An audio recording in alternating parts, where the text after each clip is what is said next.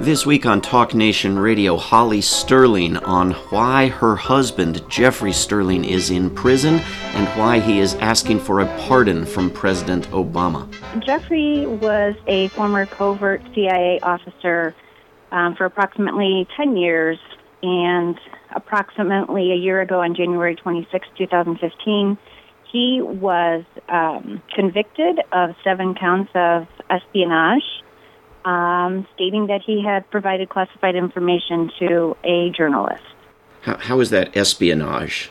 Well, apparently the information in the book, it was regarding an operation called Operation Merlin that Jeffrey had worked on, which was giving blueprints, if you will, to Iran for their weapons of mass destruction program. And Jeffrey had determined that it could be actually a threat to our country, went to the appropriate channels in 2003 to explain his concern for our country, and then subsequently when the book was written and released in 2006, they went to Jeffrey Sterling as a source of the leak to Mr. Risen. So trying to inform the U.S. public about a secretive branch of the U.S. government potentially endangering the United States was somehow prosecuted as espionage on behalf of an unstated